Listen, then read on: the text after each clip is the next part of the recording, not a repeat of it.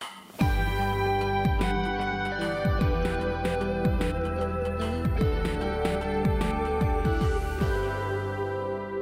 valley of decision. Joel chapter 3 and verse 14. Multitudes in the valley of decision. For the day of the Lord is near in the valley of decision. I want to read it one more time. Multitudes in the valley of decision.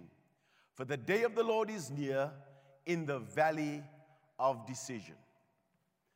We've been touching on the power of the socket and being plugged into God and the importance of your choice when you are in the kingdom of God.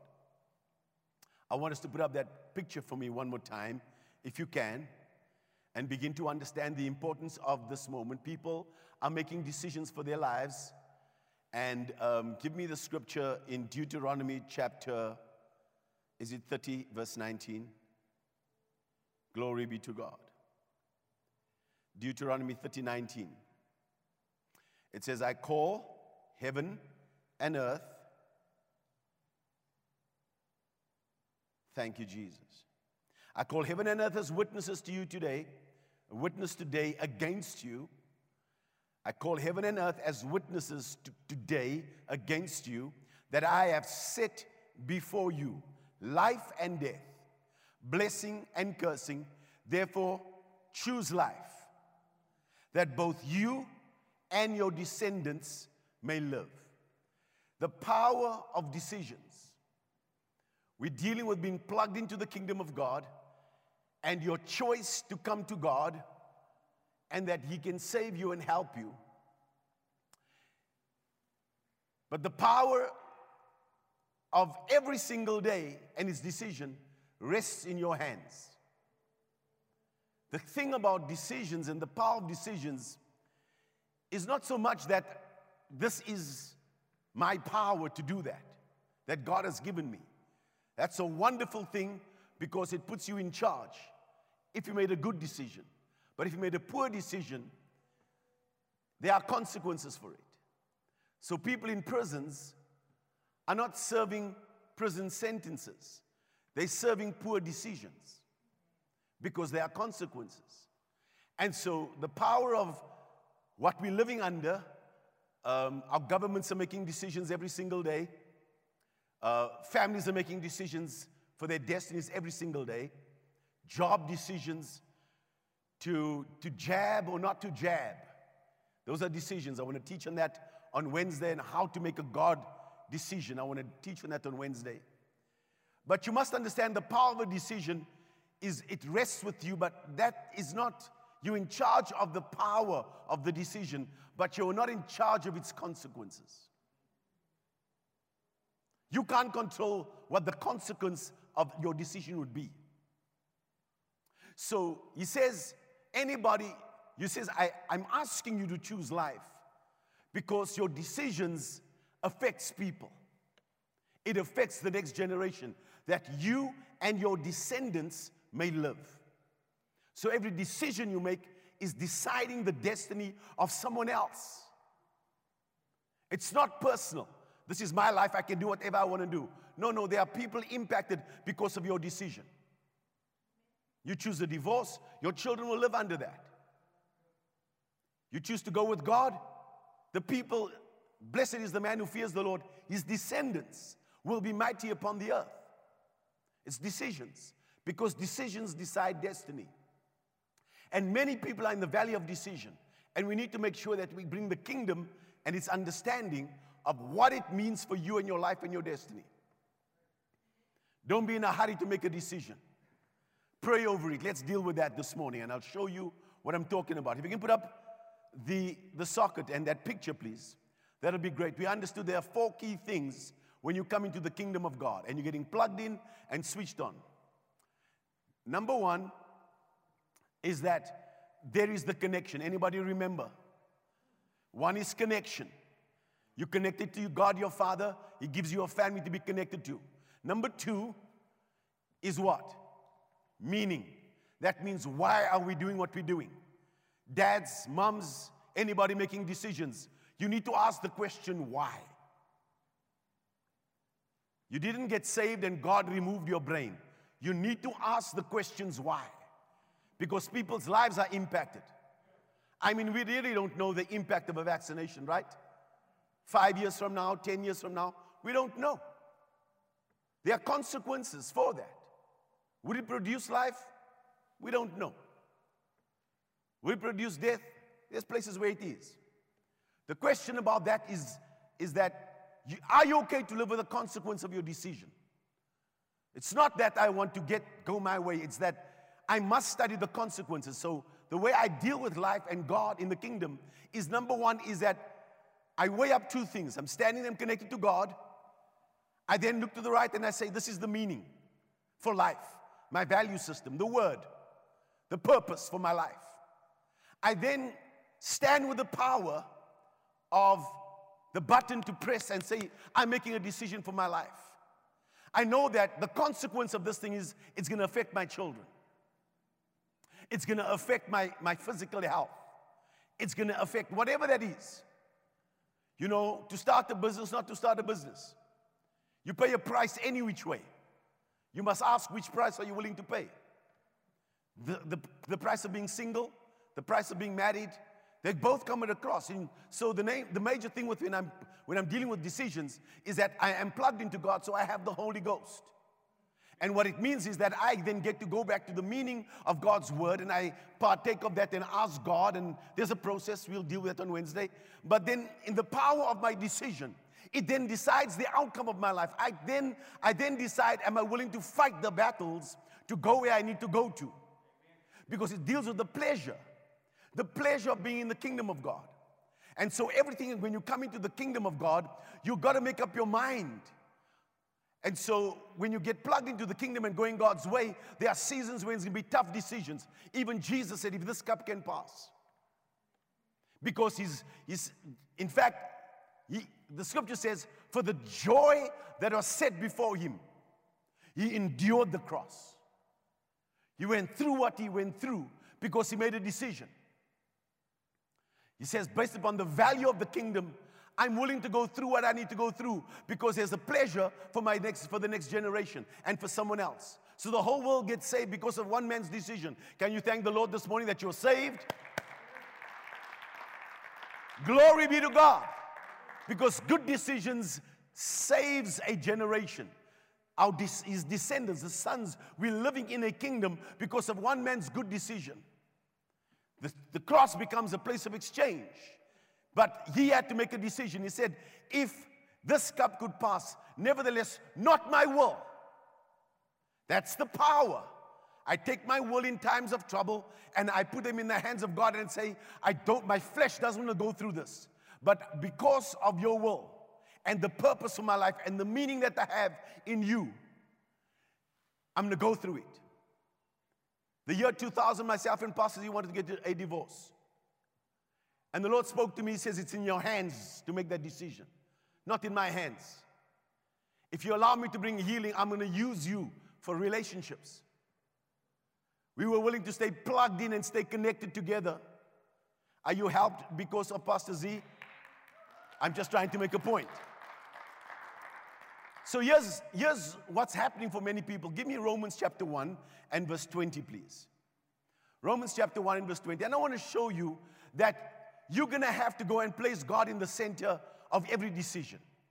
If not, have a look at what Romans chapter 20 says. 1 verse 20 says, for since the creation of the world, his invisible attributes are clearly seen. So Paul is building a case for people who don't know God and are living a lifestyle. They pretend that there's no God. They claim to be atheists. They're going their own way. They made a choice in the valley of decision to go a certain way. So Paul says, for since the creation of the world, his invisible attributes are clearly seen, being understood by the things that are made. So you look at the trees, look at the birds, look at the oceans, and you keep telling me that God doesn't exist. That means they made a choice to remove God from their thinking. God's not part of my decisions. God's not in my life. There's no big deal. There's no afterlife. Paul says, even his eternal power and Godhead so that they without excuse. He's now speaking to an unbeliever. He's speaking to people in the world. He says, because although they knew God, here's the deal. They did not glorify Him as God, nor were thankful, but became futile in their thoughts, and their foolish hearts were darkened. You understand what happened there? Anytime I don't place God in the center of my decision, anytime I'm not plugged into the kingdom, anytime I don't hold God in the center of my life, I got to wake up every single day. And number one is, he says, you need to be thankful, and then you need to become you need to glorify God. So he says they did not glorify Him, nor were they thankful. So an ungrateful person who doesn't put God in the center of their lives, look at the outcome. It's a choice you make every day. They became futile in their thoughts, and their foolish hearts were darkened. So not only do you become a fool says there's no God, but now also your thinking becomes darkened. Look at the progress away from God, unplugged from the kingdom of God. It says, professing to be wise, now they're clever because now they got degrees and they can tell you what scientists are saying, and no, this doctor told me that, and that one says that. But God is not in the center of their decisions. And changed the glory, professing to be wise, they became fools. And changed the glory of the incorruptible God into an image made like corruptible man. Now you turn around and you say, here's my image, here's a Buddha, here's my gold, here's my car, I got my things. And birds and four-footed animals and creeping things. You end up worshiping the moon. You end up having to go and, do your own yoga kind of tricks. And God's not in the center of what you're doing. Because, man is a God. So listen to the foolish conversations. When you're sitting and walking in the light, you can look at foolish people and say, that's really ridiculous. Therefore, God also, now listen how far it goes. Therefore, God also gave them up to uncleanness. So not only God's not center, not only is God not in the center of my decisions, and I'm dealing with this valley of decision. I'm not consulting God around which way to go. I'm not asking God. I'm not thankful for what He's given me. I'm ungrateful. Look where it's gone. God's not in the center of your prayers, not in the center of your life. Now God's out of there. Now you're making decisions based upon you. Now you're unthankful. It gets worse. They now step into a place of uncleanness. Now it's pornography and every perverse thing, and you're making those jokes. You never used to make them before. Now you're sitting in a place of where your heart is now turning and your thoughts become foolish because you are a fool. Because a fool says in his heart, there's no God. I know you're not saying that public on Facebook, but you're saying it in your heart, and that's a problem. He says, in the lust of their hearts, to dishonor their bodies among themselves, who exchanged the truth of God for the lie, and worshipped and served the creature rather than the Creator, who is blessed forever. Amen. For this reason, God gave them up to vile passions. There's a place that God will not go to anymore with you. That God says, well, I give you up. I keep on warning you. I keep on saying, don't go this way. I see, stop doing this thing. The Holy Ghost is helping you and saying, don't go this direction. Make a better decision. Eventually, God says, so far no more. You have to go by yourself. Because God gives you up to vile passions. For even the women exchange their natural use for what is against nature. Likewise also the men, leaving their natural use of woman, burned in their lust for one another. Men with men, committing what is shameful, receiving in themselves the penalty of error which was due. And even as they did not like to retain God in their knowledge, God gave them up to a debased mind to do those things which are not fitting. God's going to give it up. You want it so bad? Your will is so strong. It can overrule God's will for your life. The power of your will, you made in the image of Almighty God. You can choose against God's way your whole life. In the valley of decision, especially where people are right now, the jobs and relationships and churches and God, and you must retain God in your heart. You must keep God in the center of your decisions. You've got to make up your mind. And so Romans chapter 1 speaks about how people ended up there. You don't start off with a baby coming out of the womb and say, I hate God. A baby doesn't start there. Even their first words. They grow that way through decisions that they make. Now, hear me. I know that your parents, up until the age of 20 at least, made decisions for you. But at 20, you've got to be standing back and saying, no, I need to make better decisions for my life. The church is quiet. Hear me, child of God. When you come into the kingdom of God, you are dealing with an agency of exchange. The kingdom of God is an agency of exchange. Even at the cross, the great exchange that took place, you're discovering now that you are in a place that when you enter into the kingdom of God, you get to make choices. And in the choice, you become what God has called you to be. It doesn't happen automatically. Please give me 2 Timothy chapter 2 and verse 20. He translated you, but now you must take your life and you've got to, I'm telling you, listen to me, child of God. It doesn't matter if you're saved or not. You can find somebody who's saved that's far from the will of God because of the choices they make every single day. 2 Timothy 2 verse 20 says, but in a great house. Are you in a great house? I want to ask one more time, you in the kingdom of God, are you in a great house? You see, when Jesus died for this, to give us this kingdom, He put you into something that he could live in. He was proud of. It's not like, the deputy president that is sick in his body, now he's got to go to Russia because the hospitals he built is rubbish. And the service in your own country is rubbish. You don't have the doctors, you don't have the schooling systems that even your children will go to. You build houses you're never going to live in because you want everything. You're rather going to live in Dubai because the stuff that you built in your own house is rubbish.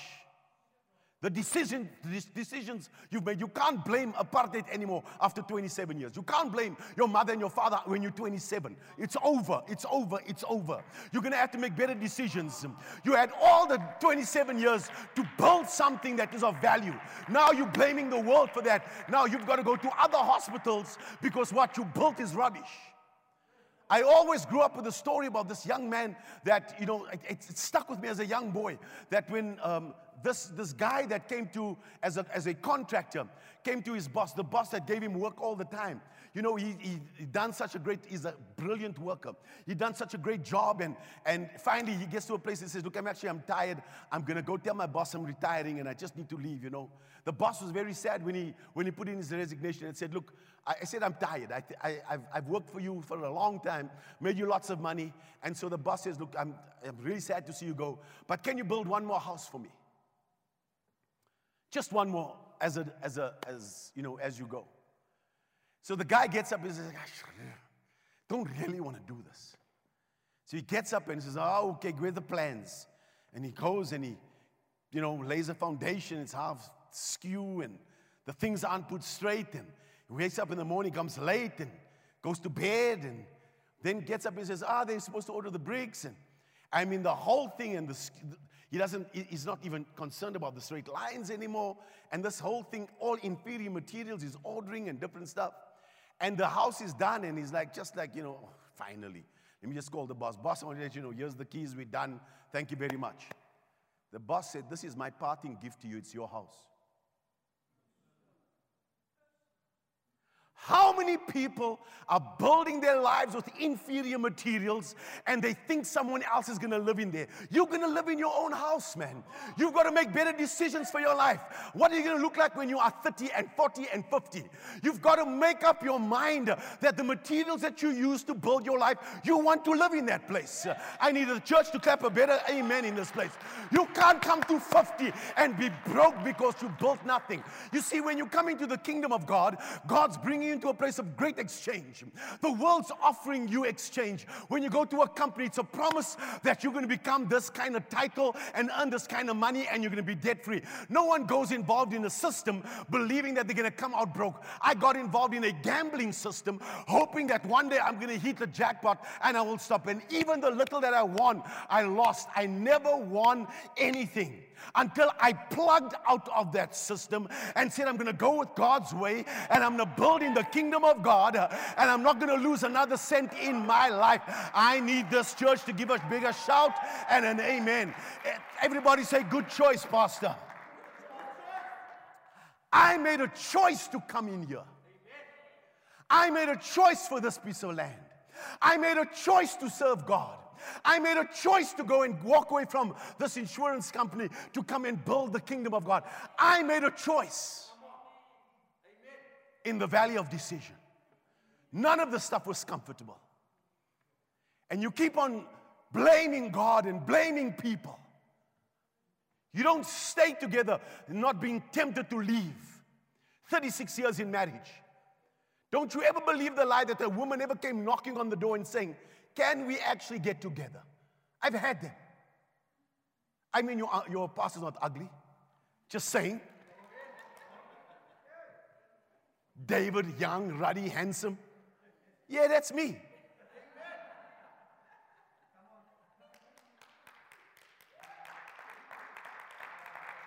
The power of choices. In a great house, there are not only vessels of gold and silver. God gives you a great house. He plugs you into the kingdom. It's a great house across the globe. But also wood and clay, some for honor and some for dishonor. So he separates the people that are in the church, in the kingdom. He says there's a separation. There's dishonorable people, there's honorable people. Some are made for honor, some for dishonor. We always said that God's the one that chooses who's going to be honorable and dishonorable. Lies. You have not read verse 21. Read with me. Therefore, if anyone, somebody shout anyone. Look at your neighbor, say that includes you. Because if anyone cleanses himself from the latter, he will be a vessel of honor, sanctified and useful for the master, prepared for every good work. That means God doesn't choose who's honorable. God doesn't choose who's dishonorable. God doesn't choose who's a vessel of gold. God doesn't choose who's a vessel of wood and clay. We decided. He says, I've given you the house.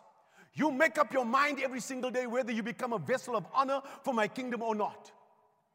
You're in a great house. Just because, you got the palace doesn't mean that Prince Andrew is actually going to turn out to be royalty. He's got a name and a title, but all his decisions are perverse. Are you hearing me today? Because God's dealing with people in this valley of decision. You don't know what it's going to look like. I mean, I've not tasted that around being divorced. When God said, make up your mind and you're going in this direction, I made up my mind. I said, let's make a commitment. Let's get into scripture. I want to show you some things. You have the power to choose the outcome of your life. You have the power to choose what you believe. You have the power to go your own way. You have the power to choose what foundations you lay for your life. I want us to go into the book of Ruth quickly. Let's start with Ruth chapter 4 and verse 13. 4 chapters of a book. And everything is built on the power of decisions. The book is so powerful. If you study, just take some time. 4 chapters, it's so simple. And every chapter you'll find decisions, decisions, decisions, decisions.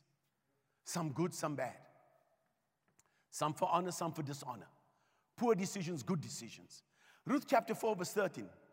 I want to read you the end of the book of Ruth. So Boaz, we like that. The woman finds her Boaz finally, and she became his wife. And Boaz took Ruth and she became his wife. And when he went into her, the Lord gave her conception and she bore a son. Everybody say pleasure. So there's pleasure in that house. There's pleasure in that house. Here comes the baby. Here comes what God had promised. In fact, God didn't even promise it. Let's just understand it. Then this woman said to Naomi, blessed be the Lord who has not left you this day without a close relative, and may his name be famous in Israel. Everybody say pleasures. And may he be to you a restorer of life. Somebody say pleasures. And a nourisher of your old age. For your daughter-in-law who loves you. Somebody say pleasures. Who is better to you than 7 sons has borne him. Then Naomi took the child, laid him on her bosom. Everybody say pleasures. And became a nurse to him. Also the neighbor woman gave him a name, saying, there's a son born to Naomi, and they called his name Obed. He is the father of Jesse, the father of David. Now this is the genealogy of Perez. Perez begot Hezron. Hezron begot Ram. Ram, Abinadab. Abinadab got Nahshon. Nahshon, Salmon begot Boaz. And Boaz begot Obed. And Obed begot Jesse. And Jesse begot David. There's the lineage of Christ. Pleasures. There's the lineage of Christ. Pleasures. God takes this thing and puts his kingdom at work. The most powerful book for me around decisions. This book, Ruth is the book on the power of decisions. Now, you see the end of the book. Let's go back to the beginning. Ruth chapter 1, verse 1. Now it came to pass in the days when the judges ruled. Oh my God. If we had time this morning. Listen to what the scripture says. In the days when the judges ruled. The question is, who's ruling on the throne of your heart? Are you judging by the seeing of your natural eyes and ears? You see, many people are missing their destiny because they don't see the value of the kingdom. They judge things looking at the world and saying, well, the world's celebrating and you might get a job there and you could get that over there. And you go to the world, they're celebrating the world, and yet you see the world's in trouble. And people are making decisions based upon what they see with their natural eyes and ears. Not consulting God. There's a problem when a judge rules a nation. Because what's the outcome? Now it came to pass in the days when the judges ruled that there was a famine in the land. Every time you're judging by the seeing of your natural eyes and ears and you're judging that way, you end up in a place of famine. And a certain man of Bethlehem, so Bethlehem is a place of bread. They walk away being plugged into the system. His name is a certain man of Bethlehem, Judah, went to dwell in the country of Moab, he and his wife and his 2 sons. So God said, number one, don't ever get involved with the Moabites because they've been a problem for the Israelites. Don't you marry them, don't you get connected to them. This man unplugs from the house of bread and he takes his family with him. Because decisions are private, but it affects your descendants. He goes and he plugs out and he plugs into a new system, the Moabite system in Moab. The name of the man was Elimelech. The name of his wife was Naomi. The names of the 2 sons were Mahlon and Chilion, Euphrates of Bethlehem, Judah. And they went to the country of Moab and remained there. That is, and remain there. If you made a poor decision, don't remain there. I have a word for somebody this morning. If you made a poor decision, get up from that poor decision. Don't remain there. Come on, type it out there. Don't you remain there. Don't let the enemy say it's over. No, God is a God of another chance. While you are in time, if you made a poor decision yesterday, you can make a better decision today to change your tomorrow. Don't be like a stubborn man that cannot repent and turn around. Don't be like Elimelech. Elimelech could not go back and say, actually, he just says, let's just pretend like we're in the will of God. You plugged out of the house of bread. You plugged out of the place where they're feeding you the food and the word of God. I am telling you, the word of God can sustain you. I am telling you, in the midst of a famine, I am telling you, God, even though there be poor rulers and they're making poor decisions over the nations, I am telling you today that God can still make sure that He sustains you in the wilderness. Can God furnish a table in the wilderness? Somebody shout, yes, He can. He can send you water from a flinty rock. He can change your life. The deal is not, can God feed us? The question is, are you in the center of God's will? Are you still going with God? Are your decisions based upon the fact that God is removed from the center of your decisions and you're just choosing whichever way you decide that you judge with your natural eyes? Listen to me, man of God. Things aren't greener on the other side. The grass is not greener on the other side. The grass is greener where you water it.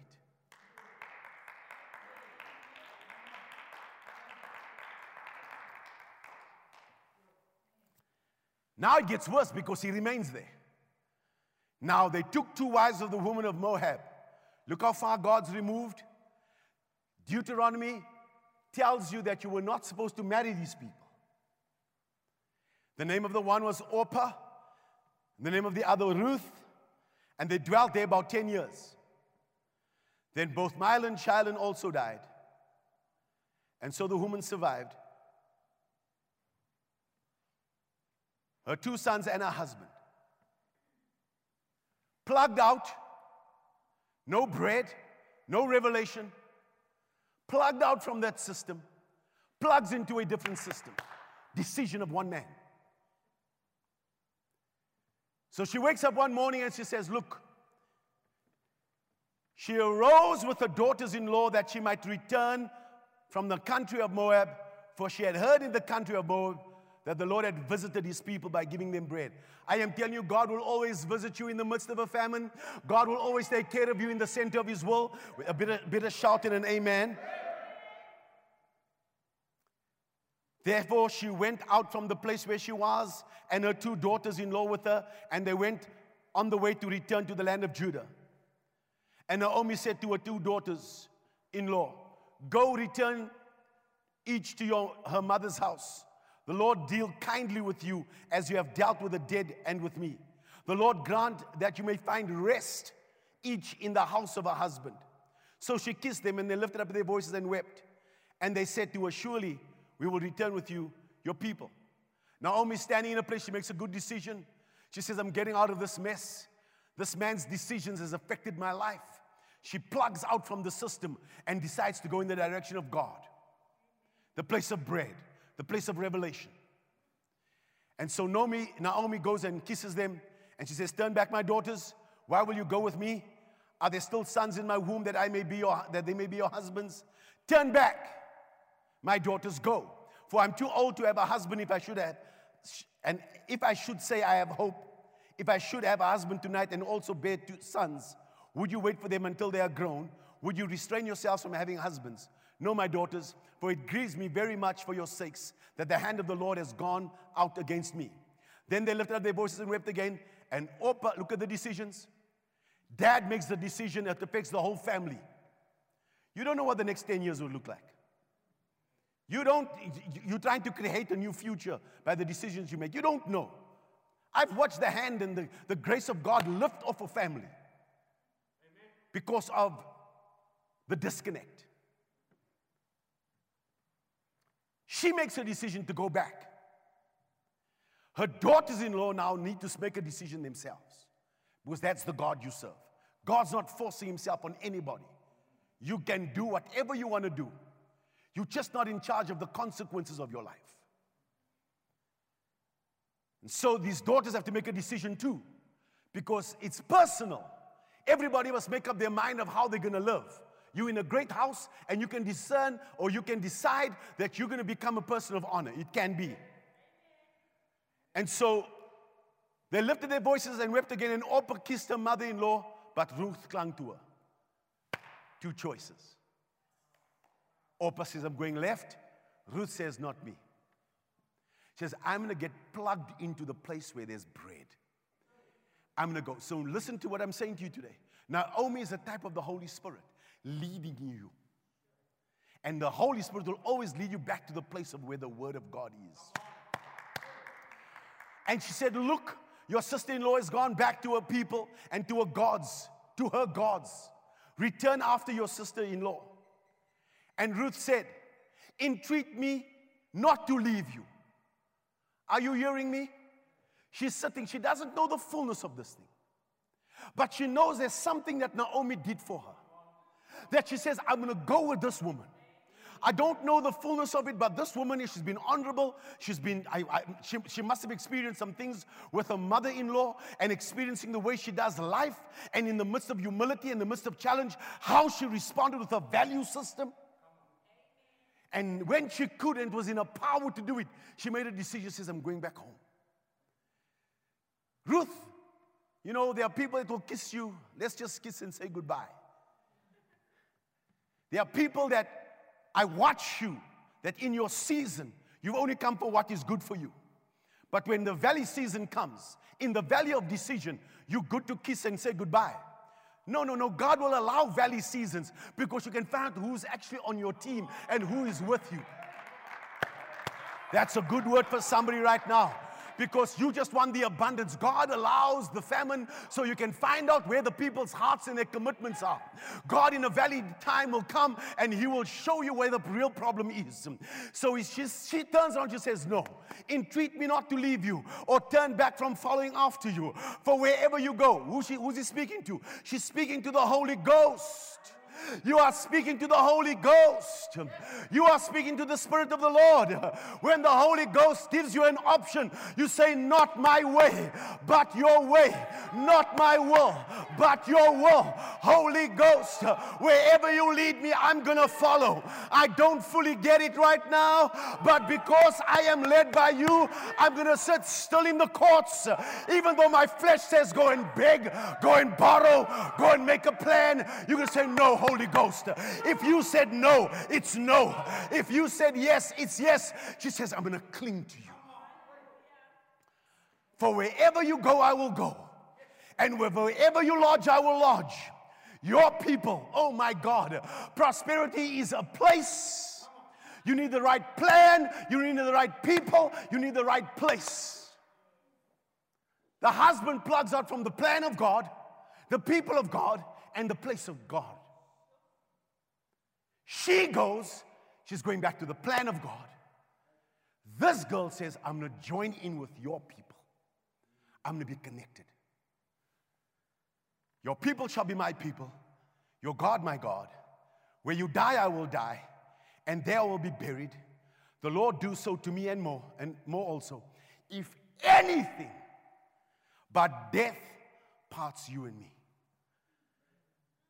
Man, the decision of Ruth. She wasn't supposed to be a part of the plan. Come on, walk with me. You weren't supposed to be a part of the plan. You were Muslim, Pastor Z. You were not supposed to be part of the plan. But God pulled you out from a place. And God is pulling people out of a place. God is unplugging you from systems. And God is bringing you back into the place, the people, and the plan of God. If anybody has been plugged in, shout a good amen. When she saw she was determined to go, she stopped speaking to her.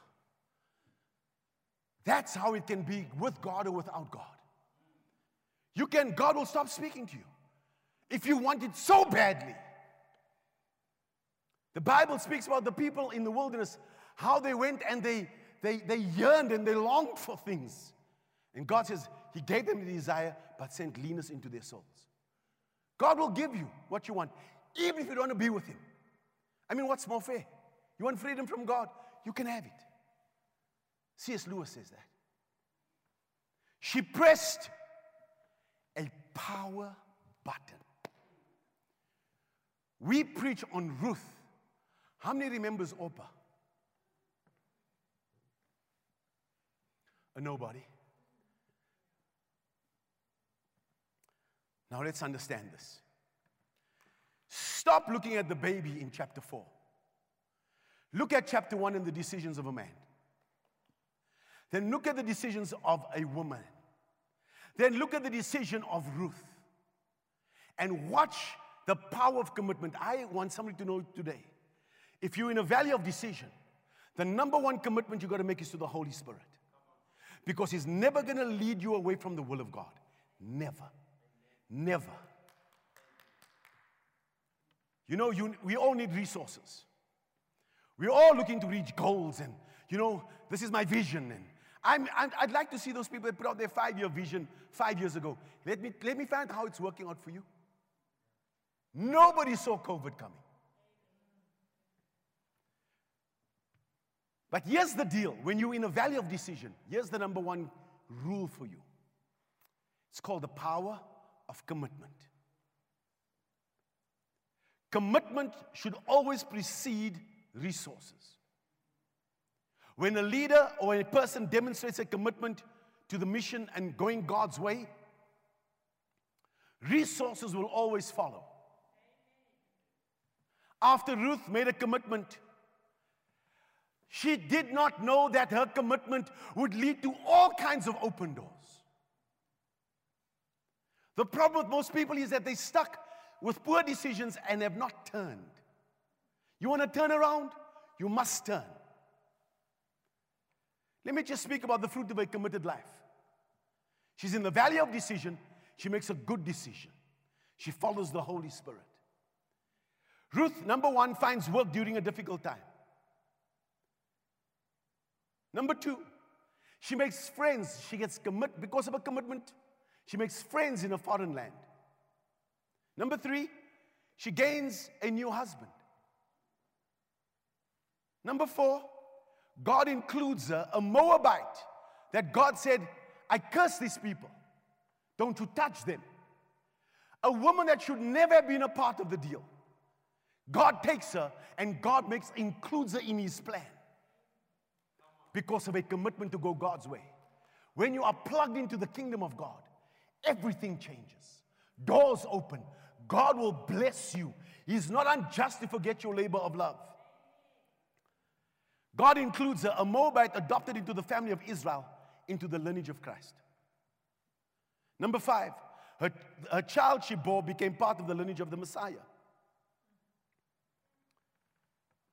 Ruth teaches us that when we focus on doing right, when we get plugged into the kingdom, God will bless the fruit of our hands.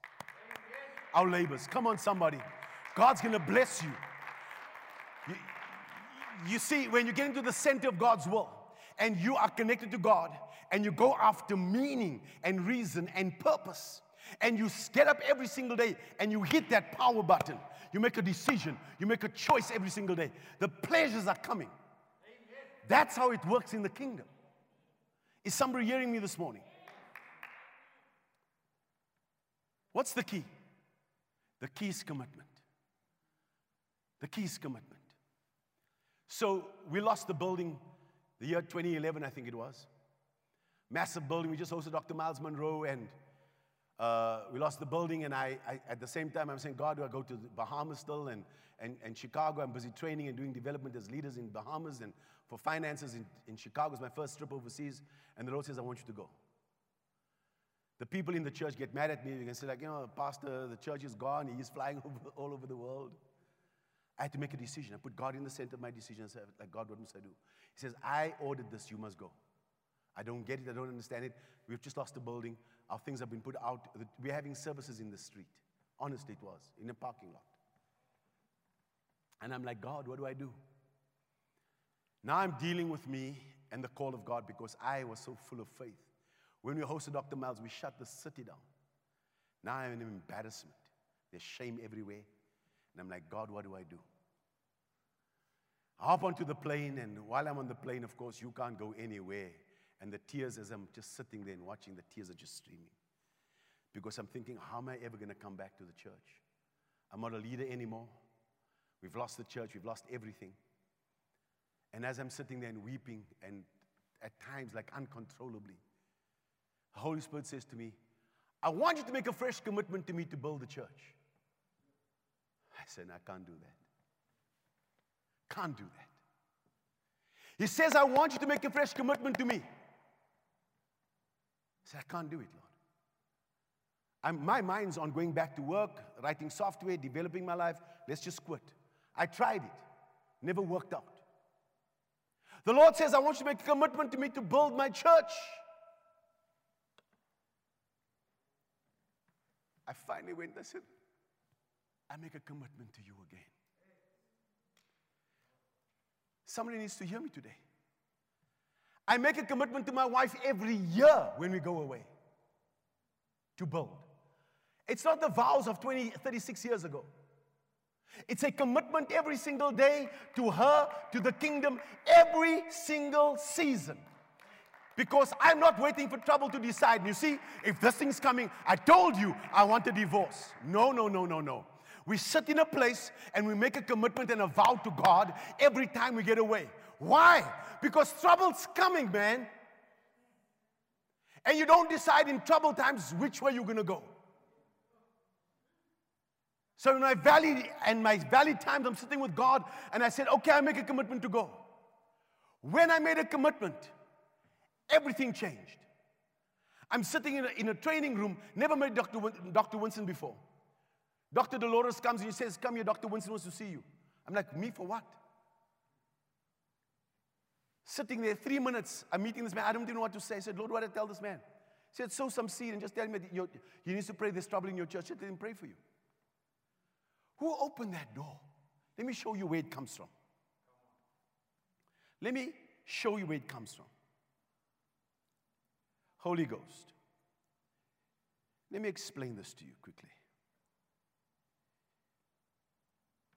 Until you make a commitment, a hesitancy lingers. God just suspends everything. God is waiting for somebody to make a decision and a commitment to Him. But when the moment the leader or you definitely commit, then God moves and a whole stream of events begin to flow. All manner of unforeseen incidents, meetings, persons, and material assistance, which no one could have ever dreamed of, begin to occur. And it all starts to happen the moment you make a firm commitment. In the valley of decision, I'm not waiting for the devil to come and tell me, now's a good time to divorce your wife, or now's a good time to walk away from this, and then I was just waiting for trouble. No. I don't do that. You can't live that way. The reason why some people are, let me even speak about tithing. You can't tithe. You can't afford to tithe until you begin to make a commitment to tithe. Then God opens doors. God's kingdom doesn't work that way. I wait for people, even in my ministry, even in the staff. You give me a fresh commitment this year that this is what we should be doing. The reason why some of you are not experiencing the glory and the pleasure of God is because you lack a commitment. Commitment to the house, commitment to God, commitment to, you got to make a decision. I've set before you life and death, blessing and cursing. Why should God increase your business in any way? You got no commitment to Him. You want the pleasures of the kingdom, you've given Him no commitment. I hope this message is helping somebody this morning. Verse 19, Ruth chapter 1. Now the two of them went until they came to Bethlehem. And it happened when they came to Bethlehem, the city was excited because of them. And the woman said, is this Naomi? She said to him, don't call me Naomi, call me Mara, for the Almighty has dealt bitterly with me. I went out full, and the Lord has brought me home again empty. Don't let the devil go and mess with your life in such a way that when God, when people have the anointing and they're so strong and they're here and they're doing, and then they move off, and you find how empty it is. Don't let the devil play your whole life. Coming in full and then, coming in empty, then you get full, then you go out. I mean, the world's going to offer you nothing, man.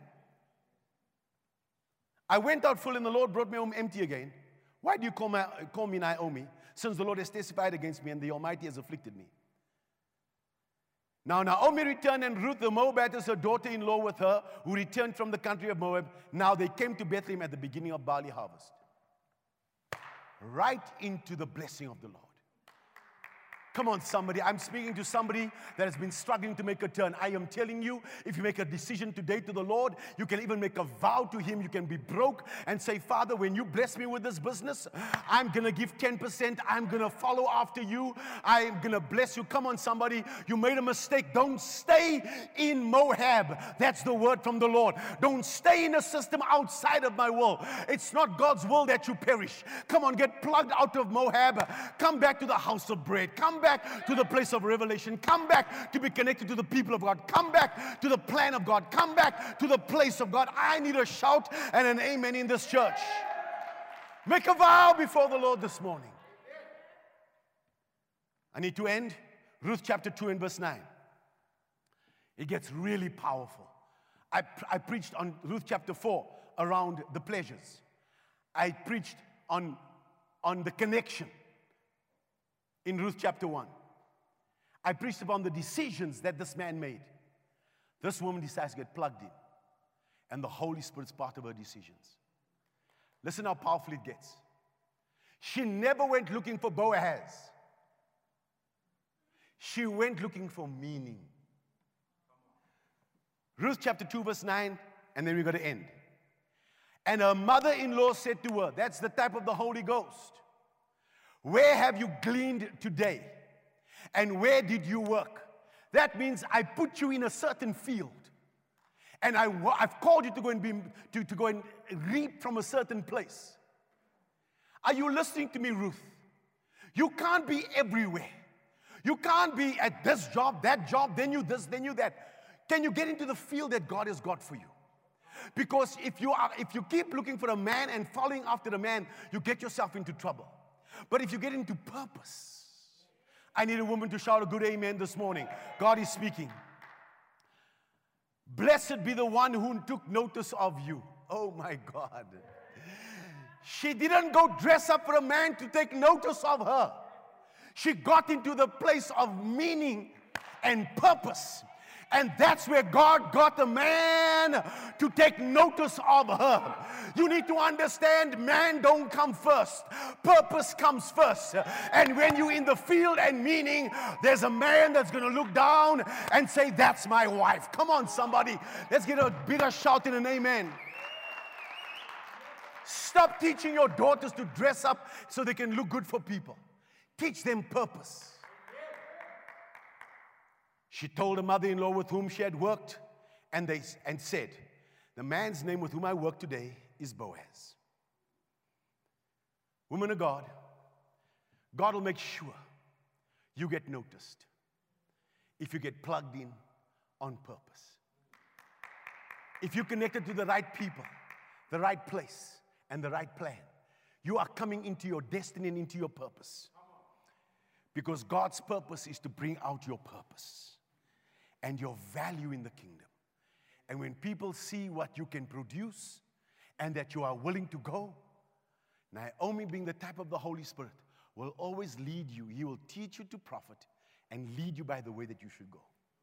He's never going to lead you astray. He's only got one mission, is to draw out from you what God placed in you and to show you who you really are. Bringing forth for the kingdom. Child of God, can I have the worship team up, please? Joel chapter 3 verse 14. Multitudes, multitudes in the valley of decision. You are in charge of your decision. You, of course, this is my arm and I can give and I can do whatever. Okay, we agree with you. You must ask yourself, are you okay to live with the consequences? Because you're not in charge of that. You're not in charge of your consequences. You got to make up your mind on how you're going to live and what you're going to do.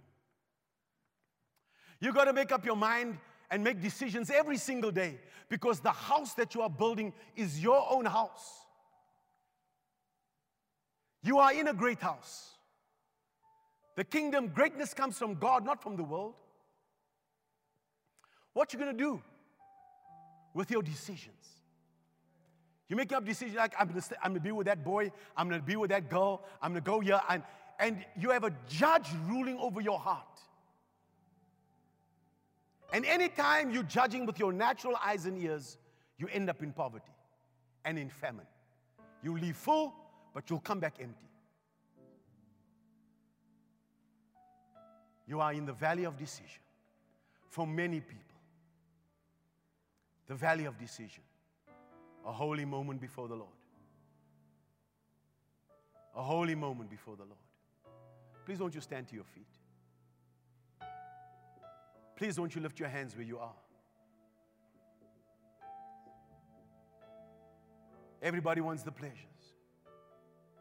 It's in a commitment to the Lord. Somebody needs to lift their hands and make a fresh commitment to God. I want your way to be my way. I'm going to go your way, Lord. My flesh is screaming one thing. But I'm going to trust you. I'm going to trust you. Nothing else. I'm going to place you in the center of my decisions. Nothing else will do. Oh, I just want you. In the center, God. Nothing else. In the center, in the center, in the center. Nothing else. In the center, God. Nothing else. Hands are lifted everywhere. I just want you.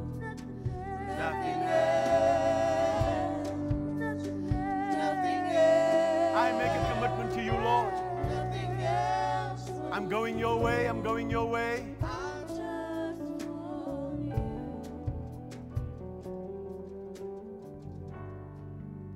Listen to me, child of God. We're going to have communion together. And you're going to make a commitment to the Lord. You don't have to. It's your choice. But listen to this apostle. Your life moves at the speed of your decisions. Your life moves at the speed of your decisions. Why stay in Moab forever until you die? Why not make a better decision today and come after God? Get into His plan. Get into His purpose. Get into His power. And make power decisions for your life. Your life moves at the speed of your decisions. I could have stayed a gambler, man. I could have stayed at Hollard, man. I could have stayed wherever and become and just say, I'm going my way. I had a choice. You have a choice to make this morning. Are you going to repent and say, what does repentance mean? It's to turn. Ezekiel says, I wish that nobody dies. God says, it's not, I rejoice in nobody dying. But if people can turn, that you would make a turn. Are you hearing the urgency? There's a turnaround coming and there's favor and all that is there. But do you understand that you are central to that decision? Whether you find barley in Bethlehem or die in Moab. God's favor is on His plan. You don't have to ask God to bless it. How about you just submit to the Holy Spirit and find your work in the purposes of God? Do you know that? Let me give you one thing.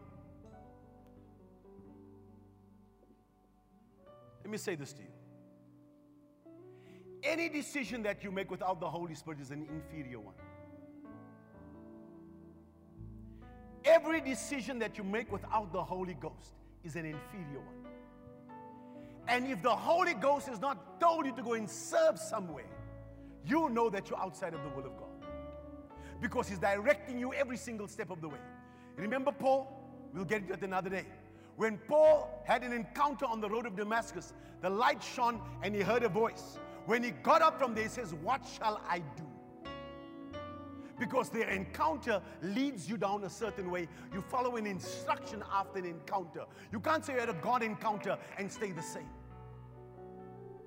When a real God encounter happens, you get up with a fresh instruction.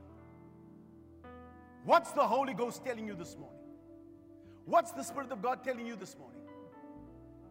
God will not leave you. If you had a real encounter, you will find out straight after that, here's what I want you to do.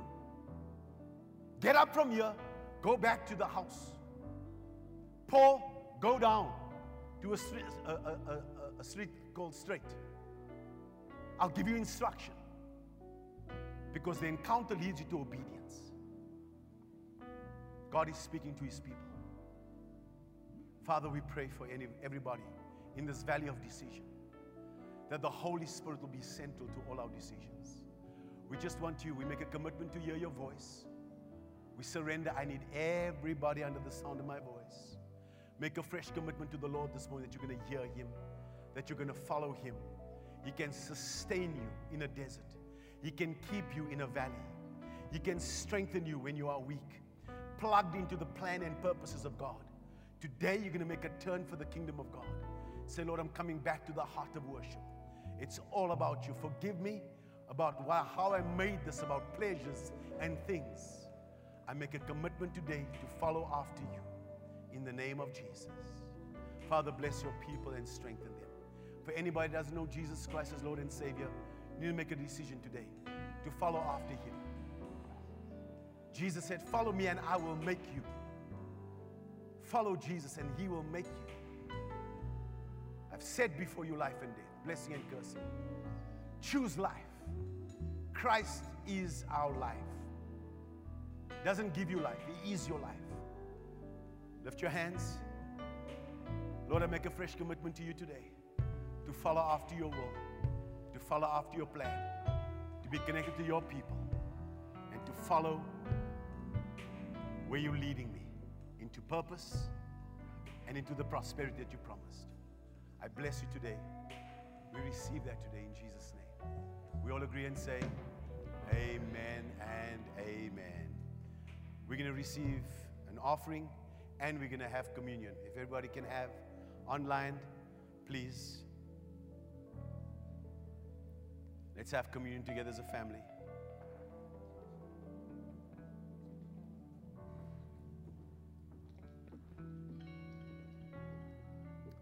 Thank you, Jesus. That is a tough message to preach.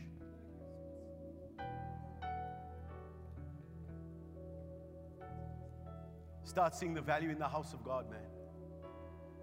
Because God built it with Christ, superior's name, and the kingdom that cannot be shaken. And who's He put in there?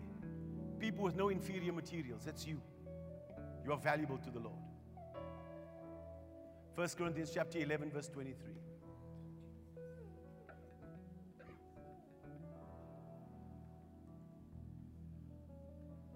Let's break bread together as a family.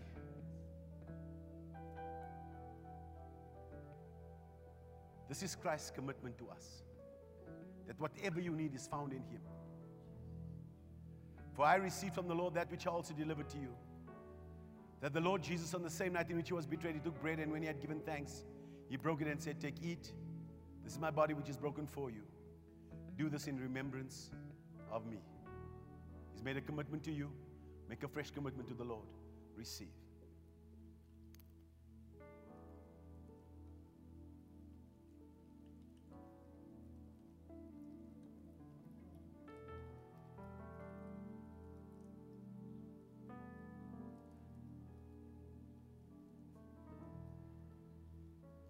You're still struggling to open it up? In the same manner, He also took the cup after supper, saying, "This cup is the new covenant in my blood. This do as often as you drink it in remembrance of me. For as often as you eat this bread and drink this cup, you proclaim the Lord's death till He comes." Please don't be a hearer only. Your healing, your wholeness is all found in the body of Christ.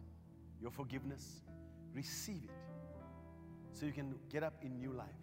It's a choice you make. Receive.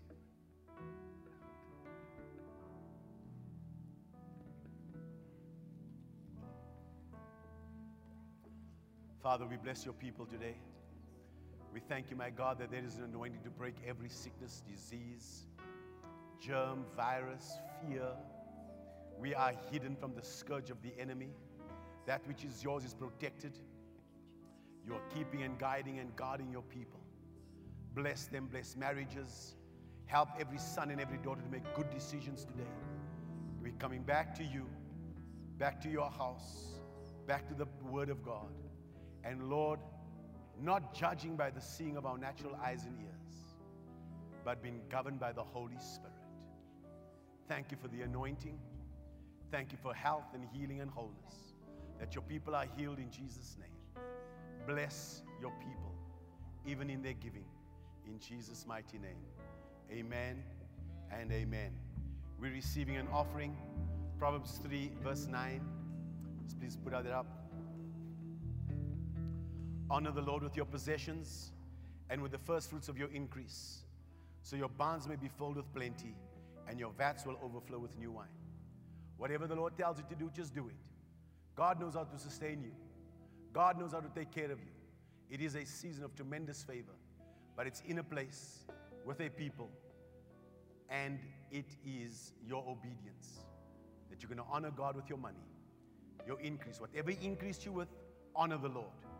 Honor God with your increase, so that your barns may be filled with plenty and your vats will overflow with new wine. Father, bless your people in their giving. They've been so faithful.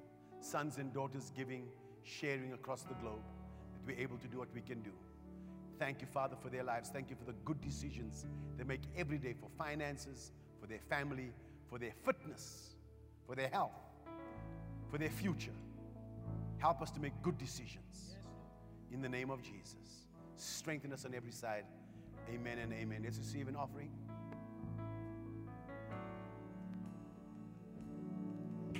What can wash away my sin?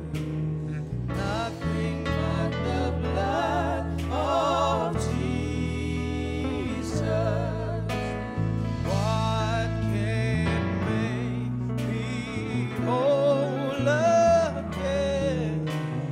Nothing but the blood of Receive the blessing.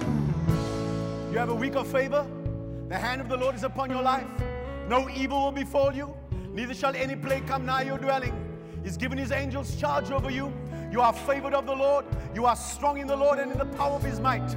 You are plugged into God. You are plugged into his kingdom. The power of his kingdom is at work inside of you. No weapon formed against you shall ever prosper.